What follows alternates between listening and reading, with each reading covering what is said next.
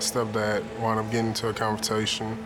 I guess she finally got fed up of him putting his hands on her. And we packed up everything like out of the blue and just left. We moved to Houston from New Orleans. And I had my first fight whenever I got off the bus. It was like, ever since that first fight, it seemed like I was fighting every other week. Guys used to come to my house and try to get me to fight one time, and everyone was calling my phone telling me that this guy is out looking for me with a shotgun. And I asked him, so what was up?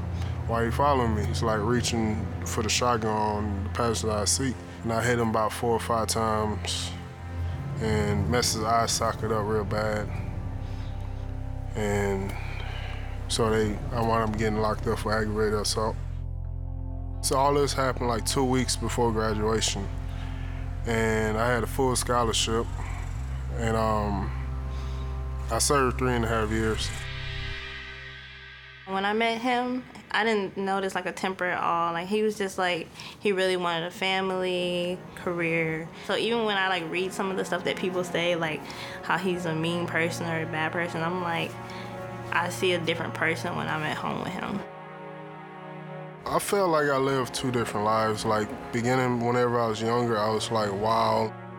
Just look back on it, it was just like so embarrassing and stupid. I'm almost 30, I feel like I'm more mature and living my life like a man, like a real man's supposed to, taking care of my family and just being more optimistic about a bunch of stuff that I do in my life. I just feel like you have to give people a fair chance to become the person that they're trying to become. So I know that he wasn't gonna just be like this perfect guy, but instead of just like sweeping it under the rug and like, oh no, you're not ready yet, because I know we all have to mature into whoever we're trying to become. I had a couple of goals that I had set for myself before I got released. I wound up being a tow truck driver for like 1.5 years. Then like one of my friends introduced me to MMA. He kept telling me, like kept bugging me, and I fell in love with the sport.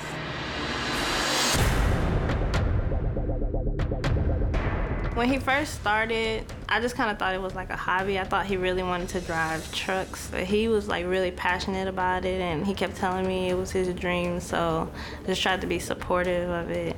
You know, this is his job, and he takes it very serious. He loves his family. He loves his gym and his friends. I don't care what he did in his past. You know, I just care about the man that he is now. And every day I see him evolving into not just a better fighter, but a better man, a better person. And that's what I want ultimately for him, just to keep growing. I've been working with Bob like over 1 year now. You know, he's a good role model. He's the type of guy that go the distance for you. You know, he'll back you up. 2-3-2, roll 2-3-2. Here, here. That's it. He's a physical anomaly. I mean, the strongest guy I've ever met. The power in his hands, I honestly can't compare to anything. And like he says, all I have to do is touch their chin. If he touches your chin, you're going to sleep. Whenever I spar, I don't hit hard. He says he don't hit that hard in practice, though. He hits. Yeah, I felt it quite a few times, but he holds back on me. I'm glad. I still have on my teeth. You know, I still got my pretty smile, but it's just something that when you feel Derek, you understand that sometimes power just cannot be measured. My first UFC fight felt, and when I'm walking to the octagon and like Jack May trying to give me his serious face, and I'm like, man, I'm not even worrying about you right now. It's like God put me on this earth. They touch gloves. To fight. Big push. Oh, another big one.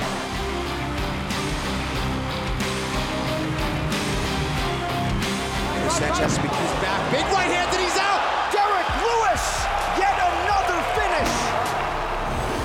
I feel like I fight for my family. It's not all about me anymore. It's about my kids have a future after all is said and done.